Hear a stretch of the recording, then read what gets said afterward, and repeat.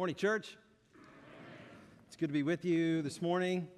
Excited about this great passage in Philippians chapter 2. Before we continue, let's go to the Lord again and pray together.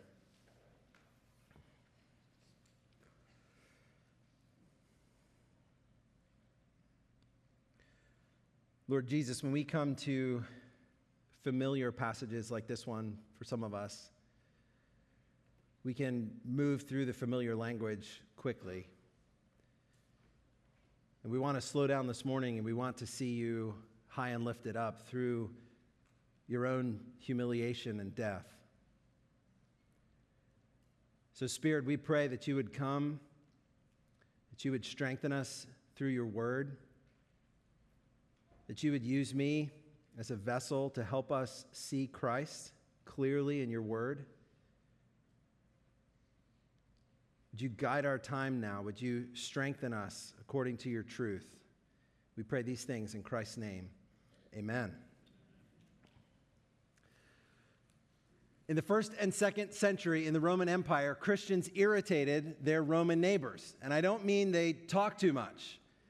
I mean they lived according to a kingdom that they could not see, and that future kingdom impacted the way that they lived. And so those 1st and 2nd century brothers and sisters, they rejected the sexual ethic of the day. They took in abandoned infants from the streets. They cared for plague victims while their Roman neighbors ran. But they stayed, and they cared for the sick, and they cared for the dying. Why did they do this? Because they were living according to a kingdom that was coming, a kingdom that they couldn't yet see.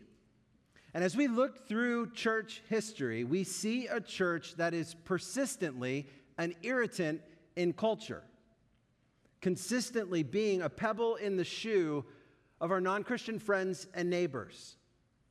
Even in our own context, while it's true that some Christians owned slaves and defended slavery, it is also true that Christians fought to end the slave trade and to end slavery itself.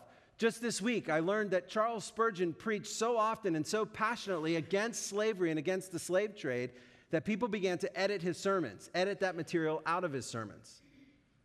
The church should always be an outlier in any culture where it exists. Jesus' people are always eccentric and odd and different. A church family should be peculiar and set apart and strange in culture. Jesus has made us aliens and pilgrims and sojourners in this world. He says in John 14 through 16, we looked at this, we've been called out of the world but left in the world in order to make Christ known in the world. We're different from the world. In other words, the church is a kingdom outpost. Think about what an outpost is. An outpost is a part of an empire that's geographically separated from that empire. It stands alone. It sits on its own, but it's part of another empire. That's what the church is. We are those who have been made alive in Christ. Our citizenship right now is in heaven for all of us who are alive in Christ. But we sit here as an outpost to these neighbors and these friends and these children to show them the hope of the gospel. The main idea this morning is that as an outpost, the church displays the realities of that future kingdom. We live now in a way that shows our neighbors what this coming kingdom will be like when Jesus returns. Now, Paul is under pressure. He knows the church in Philippi is under pressure. And Philippian endurance requires kingdom living. They must hold the line together as an outpost, displaying the realities of that future coming kingdom. Because Jesus will return, and when he does, the things that are on display in shadowy, imperfect form in the church now will be the reality of our eternal future. And Paul gives the Philippians 4 attitudes, 4 things that they can do to live out that future kingdom now, to live as an outpost of that kingdom. The first, in verses 1 through 2, is to fight for unity. Fight for unity. Christians must draw together because of the external pressures we face in the world. Hardships, disease, and also opposition. But it's not the external pressure that provides the power source for our unity. Paul begins by making it clear that it is our common experience of God's grace that empowers us to be and live united.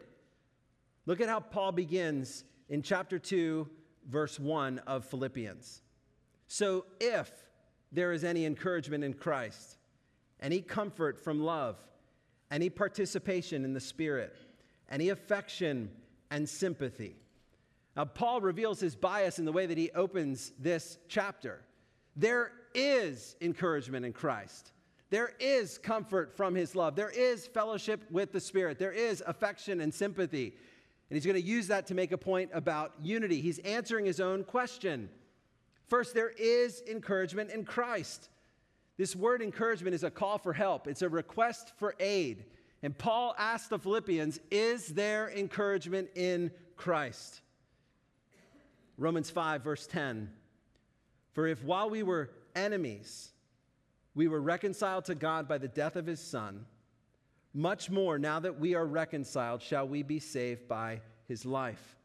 More than that, we also rejoice in God through our Lord Jesus Christ, through whom we have now received reconciliation. We were those who needed to be reconciled, and in Christ we've been reconciled. Our greatest need to be right with God, to be reconciled to him, has been given to us, provided to us by Christ. Is there encouragement in Christ? Paul asked the Philippians. And then he says, there is comfort and consolation from God's love.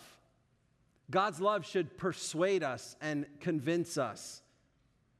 For example, in Ephesians chapter 1, Paul says at the end of verse 4, in love, God predestined us for adoption to himself as sons through Jesus Christ. The first domino to fall in our relationship with God was his love. It's his love that causes God to predestine us for adoption through faith in Christ, according to the purpose of his will, to the praise of his glorious grace, with which he blessed us in the beloved. Is there any comfort from God's love? Or the famous Romans 8:35, where Paul asks, who shall separate us from the love of Christ? Shall tribulation or distress or persecution or famine or nakedness or danger or sword? Nothing will separate us from the love of God in Christ. We don't earn God's love. We don't maintain God's love. He just loves us. He loves us in Christ. And there is great comfort and consolation in that. And then he says there is participation and fellowship in the Spirit. There is. We have fellowship with God in his Spirit. Jesus promises that the Spirit will come, and it will be advantageous to the disciples that the Spirit will come. This is the sign of the church age. No longer is God dwelling powerfully in the camp with his people. Now God is dwelling inside of his people through the presence of his Spirit. And so the early church, while they're laid low under persecution in Jerusalem, gather together and they pray this prayer. And when they had prayed, verse 31, the place in which they were gathered was shaken, and they were all filled with the Holy Spirit and continued to speak the word of God with boldness. There is fellowship with the Spirit. The church prayed for boldness, and the Spirit answered that prayer and provided the boldness they needed to proclaim the gospel with clarity in Jerusalem. This is what the Holy Spirit does. We fellowship with him.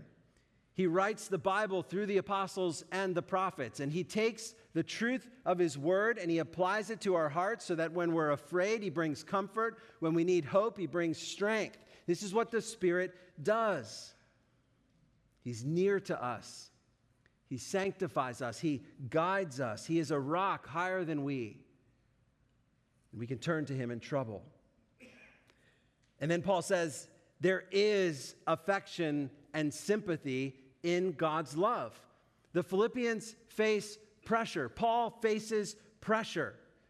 And in Matthew 11, we read of this kind of affection and sympathy where Jesus says, come to me, all who labor and are heavy laden, and I will give you rest. Take my yoke upon you and learn from me, for I'm gentle and lowly in heart, and you will find rest for your souls. For my yoke is easy and my burden is light. Paul says, Philippians, is there any affection in Christ? Is there any sympathy in Christ? Remember the father of the prodigal son. If you're wondering if there is affection and comfort in God, think of Jesus' story about the prodigal. If you're struggling with whether or not God is harsh, with whether or not he's fickle and unpredictable, he's not. The Lord is full of compassion and mercy, James 5. He is the Father of compassion and the God of all comfort, 2 Corinthians 1. Paul wants the Philippians to remember that in Christ there is affection and sympathy for his people. That's what is the basis for their unity. Our common experience of God's grace is the power for our unity. Yes, we need to pull together in light of the afflictions and hardships and opposition in this world. But when opposition lets up, what then is the cause for our unity? It's our common experience of God's grace. We were not reconciled, and now we are reconciled. We are recipients of God's love. We fellowship with his Spirit. And therefore, Paul says, fight for unity. Look at verse 2. Complete or fulfill my joy by being of the same mind, having the same love, being in full accord and of one mind. Be of the same mind. If it's true that the Bible is our source of authority, if that's true, then the church needs to fight for the same mind. Where God's word is clear, we want to think as one. Where God's word leaves room for disagreement, we want to give one another the freedom to think about our conscience and to let God's word guide our conscience. We want to strive to be of one mind where God's word is clear. Paul says, have the same love. We've each been loved by Christ in the same way, and we turn to love others just as we have been loved. And he says, be in full accord, literally united in soul, united in purpose. We have the same drive. We have the same intent. We have the same objective. We're like conjoined twins as his people. We're knit together. We have a joint purpose. As I was thinking about this point this week, my mind came back to our elders. Elders have split over the last 2 years in many churches. Churches have divided over some of the issues that we've been facing. And I want you to know I've watched our elders over the last 3 years, and they have provided us an example of this particular point. In your elders, you have a group of bold, intelligent, capable men. And I've watched them wrestle over how to shepherd individual members through difficult things. I've watched them think carefully about doctrinal matters. I've watched them labor over practical leadership decisions for the sake of this body. And our meetings are full of thoughtful, passionate discussions about how to apply God's word to the decision that lays before us. But there is an anchor that holds the middle. And that anchor is a common commitment to one another, a commitment to this body, a commitment to Christ, a commitment to our common experience as brothers and as sisters in Christ. Now, we are still swimming in divisive waters. And the call this morning from Paul, the first one is to fight for unity. It doesn't come easy. We need to work for it. So I want to call us to obedience to this text this morning, to fight to be of one mind. Where the Bible is clear, let's think with one mind. Where the Bible leaves room, let's give one another room to think differently. And to fight to demonstrate the same love. As those who have been loved unconditionally by Christ, let's turn and love one another in that same way. And then Paul says, fight to be of one accord. Don't let Satan divide us. Don't let the enemy have a foothold between us. And don't let your own sin provide division in the body. Be someone who's easy to correct. Someone who welcomes correction. Someone who thanks the person who's risked something to come and speak the truth in love. The world around us constructs unity based on sameness. But the gospel takes people with endless differences and unites them around this kingdom that we cannot see. We've been born again to a living hope. And the church is an outpost, a united outpost of that future kingdom, where one day we will gather together with Christ the bridegroom. One bride, one family, one building, one flock together. Gathered by God from every tribe and tongue and nation. So Paul says, Philippians, fight for unity. And then secondly, in verses 3 through 4, pursue the good of others. Look at verses 3 through 4. Paul writes, do nothing from selfish ambition or conceit, but in humility count others more significant or substantial than yourselves. Let each of you look not only to his own interests, but also to the interests of others. The very air we breathe is filled with self-regard and self-interest. Everywhere we turn, someone tells us to be true to ourselves. It's been a long day, treat yourself. Or the world should bend to your sense of who you are and who you long to be. All of life around us is filtered as self as the reference point. What do I want? How do I feel? What do I think? How does this affect me? We've put ourselves on the throne functionally of our lives, and therefore God and others simply exist to meet our needs. But if the church is an outpost of the coming kingdom, then there's a call by Paul to rebel against the idol of self. We want to be subversive on this point. We want to be agitants in culture. We want to be a pebble in the shoe of our neighbors to say life doesn't need to revolve around the self. Instead, Paul says, don't be driven. Don't be motivated by selfish ambition or conceit, vainglory, or empty pride. Don't be driven by those things. Don't be driven primarily by what you want out of life. Instead, in humility, count or esteem or consider others more significant than yourself. Paul says, don't just look to your own interests, but look to the interests of others.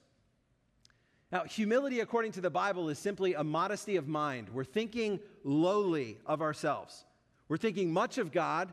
We're thinking much of other people. We're thinking less of ourselves. Instead of the gospel transforms us from a selfish person to an other-centered person. Instead of the world revolving around me, the world begins to revolve around God and my desire to serve and love others well. So kids, if humility is driving you, when you pick out a movie, for example, you're not thinking primarily about what you want in that moment, what movie you desperately want to see. You're thinking about God and what would bring delight to his heart. Which of these movies would he be more pleased with? Or you're thinking about your brother and whether or not this movie will scare your brother. Or you're thinking about your friend and whether or not they find Star Wars boring. And what are you doing in these situations? You're thinking less about yourself. You're thinking more about what would please God and what would serve others. That's what Paul has in mind here. Training yourself to not think primarily about what you want, but about what would bring God delight and what would serve others. Retired Christians, our world urges you to spend your life preparing for a relaxing retirement. Work hard so you can play hard. Now, our energy does seem to wane as we age, and our bodies begin to wear out. So there is a sense in which we need to prepare responsibly for the future. But I want to call on us this morning to reject the self-focused, self-interested vision of our 70s and 80s that the world provides for us. God's grace has ushered us into a new vision for these decades.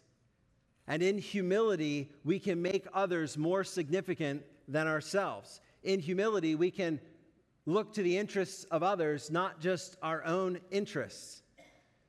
And so don't spend these decades primarily on yourself. Don't spend these decades primarily on your leisure. Instead, be an outpost of the future kingdom.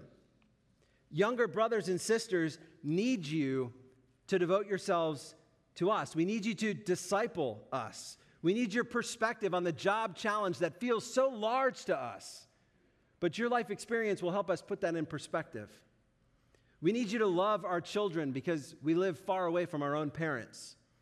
We need you to confront the harshness you see in our tones towards our spouses.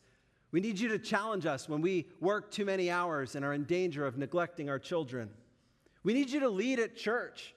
We need to see your courageous and sacrificial leadership in this body. We need to watch you endure cancer treatment, hoping in Christ alone. We need to watch you read the Bible and treasure Christ in His Word. We need to hear you pray. We need to hear you groaning for faithfulness until the very end. And as I turned this point of application over in my heart this week, I thought of more and more of you who are exemplifying this in our body. I mean it. Everywhere I look, I thought of examples of members in their 70s and 80s who are pouring themselves out for the next generation, who are modeling this very thing. Our world insists that we put ourselves on the throne and force everyone else in our lives to revolve around us. And I want to call on you to press on with joy because your reward is near. The gospel transforms us. The gospel empowers us to put God on the throne and to think about the good of others before we think about our own good. And when our driving motivation is to love God and to love people with humility, we show the world another way to live. We serve as an outpost of that future kingdom where God will be on the throne and love will be the order of the day. So be subversive in your love of others. Let's be an outpost of the coming kingdom of Jesus in this world. But listen, we don't do this in our own strength, which is where Paul turns next. In verses 5 through 8, he calls on us to have the same mind as Christ. He calls on us to imitate Jesus, to imitate the humble servant Jesus. Look at verses 5 through 7. Have this mind among yourselves, which is yours in Christ Jesus. So notice, this mind can be yours in Christ. He gives it to us. He empowers us to do this. Have this mind among yourselves, which is also yours in Christ Jesus, who, though he was in the form of God, did not count equality with God a thing to be grasped. But he emptied himself by taking the form of a servant, by being born in the likeness of man. So what we have before us is a breathtaking example of humility. What does Paul say specifically about Jesus? He says that Jesus was in the form of God. He was the exact representation of God. He says in John 10, I and the Father are one. He is equal to God the Father in all his attributes. Jesus is all the things that God is. Anytime you see a description of God in the Word, Jesus is those things too. He's eternal. He's all-knowing. He's everywhere, omnipresent. He's completely faithful. He's totally righteous. He's all of these things. Yet, he doesn't grasp this honor. He doesn't desperately seize these privileges. He's willing to steward them for the sake of the Father's will. And that's what we find next, where Paul says that he emptied himself. Now, how does he empty himself? Does he give up his divinity? Does he give up this nature? No, he empties by taking on human form. This is emptying by addition. How's that for new math? He becomes a servant. He doesn't stop being his divine nature, his divine self. He takes on a second nature, that is human form. He's born in the likeness of man. He's very God and he's very man. He's those two things at the same time. Jesus maintains all that it is to be God, and at the same time, he takes on what it is to be human. This is a mystery that we cannot fully comprehend. But why does he do it? Why doesn't he just stay fully God? Why does he also become man? Well, he wants to fulfill the work that God had in mind. There is a people spread out among all nations whom God wants to call to himself. And so Jesus becomes man to fulfill this work. Look at verse 8. Being found in human form, Jesus humbled himself by becoming obedient to the point of death, even death on a cross. This is how Jesus accomplishes the work of the Father. He executes a unique function within the Godhead, within Father, Son, and Spirit. Jesus takes on a unique role, and doing so does not diminish, it does not subtract from his divine nature. He simply pursues the unique work that God the Father had instructed him to do, and he does it with gladness. But Jesus' humility leads him to obey the Father all the way to death, even death on a cross. And in dying, this is what Jesus accomplishes. In dying, Jesus absorbs the penalty of sin. He crushes sin's power. He redeems us from the curse of the law. Jesus takes away the sins of the world. He defeats the forces of darkness. He secures our justification by God. He silences our accuser. He removes the record of our debt. He satisfies the wrath of God against us. He reconciles us to the Father. He throws open the presence of God to us. He ensures our adoption as his sons and daughters. And then he sends his Spirit to live inside the church. Do you see what the humility of Jesus has accomplished for us? Do you see what his obedience has wrought for his people? And Paul says, imitate this. Imitate Jesus. You see what he's accomplished through his humble death. Imitate that. Follow his example. Let his humility warm your heart. And as the Spirit gives you power, pursue the same kind of humility. Let radical love define your thinking toward others.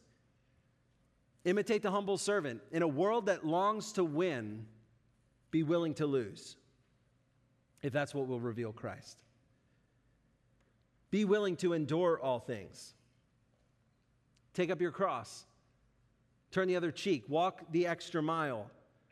Assume endless hardships. Bear up under tremendous suffering. Resist sin, though it cost you. Risk relationships in order to proclaim the gospel. Be willing even to lay down your life for the sake of this Jesus who died for us. Paul says, have the same mind in yourselves, brothers and sisters, which is yours in Christ. Now, of course, the obedient death of Jesus is not the final chapter. That's not all he came to do. In verses 9 through 11, we see the exalted king. And there's a call to begin exalting him even now. Look at verse 9. Therefore, God has highly exalted him. Therefore, because of his death, even his death on a cross, therefore, God has highly exalted him and bestowed on him the name that's above every name, so that at the name of Jesus, every knee should bow in heaven and on earth and under the earth, and every tongue confess that Jesus Christ is Lord, to the glory of God the Father. It's in his humiliation that he's exalted, because that's the work that God sent him to do. And Paul says that God highly exalted him. Not just a little exaltation. Literally, he exalted him beyond measure. Immeasurable exaltation of Jesus by God the Father because of his obedience to death, even death on a cross. And God gives Jesus the name that's above every other name. Jesus is a common name. I remember thinking about this when I was a kid. Jesus is a common name. So it's not just the name, it's not just the letters that spell Jesus, it's what Jesus' name represents. It's what this Jesus accomplished. It's his authority, it's his character, it's fame, it's his reputation, it's what he did. This Jesus did what no other Jesus and no other human being could do. He secured our reconciliation to God. He provided new life to all who would believe and call on his name. And there is power in Jesus' name. When the name of Jesus resounds in the skies on that final day, every knee should bow. Every knee in heaven should bow. Every knee on the earth should bow. Every knee under the earth should bow. The knees of every human being should collapse under the weight of this glorious Jesus who has made us alive. This Jesus who's defeated the power of sin and Satan and death. There's a call to kneel in amazement and gratitude and honor before this King. And not only that, it's not that every knee is falling to the ground, it's that every tongue should confess that Jesus Christ, that is the anointed one, the promised Messiah, is Lord. He's the self-existent one, the eternal one. He's the promise keeper. He's the all-powerful one. He's the one who abounds in love. Tongues in heaven should confess this reality. Tongues on earth should confess this reality. Even tongues under the earth should confess this. Jesus is Lord of all. All authority has been given to me by the Father. All authority in heaven and on earth. For in him all the fullness of God was pleased to dwell. And through him to reconcile to himself all things, whether on earth or in heaven, making peace by the blood of the cross. This world lives as if Jesus is not already reigning. The world lives as if Jesus isn't already seated at the right hand of the Father. As if Jesus isn't now praying and interceding for us at the right hand of the Father. This world lives as if Jesus isn't currently preparing a place for us to live with him in his Father's house. This world lives as if Jesus isn't preparing to return for his church, his bride. This world lives as if Jesus hasn't already defeated all of his enemies. This world lives as if Jesus were not the author and judge of righteousness, as if Jesus will not at his return judge the living and the dead. This world lives as if Jesus didn't promise that he'd usher those who reject him into everlasting torment. This world lives as if Jesus is not the most awe-inspiring treasure in all of creation and in all of history. This world lives as if Jesus were not the most satisfying source of eternal hope and joy and rest. This world lives as if Jesus were not the fountainhead of eternal blessing. This world lives as if Jesus were not the focal point of unending, everlasting worship. That's how the world lives. But church, we are an outpost of that future kingdom. And we worship him for who he is.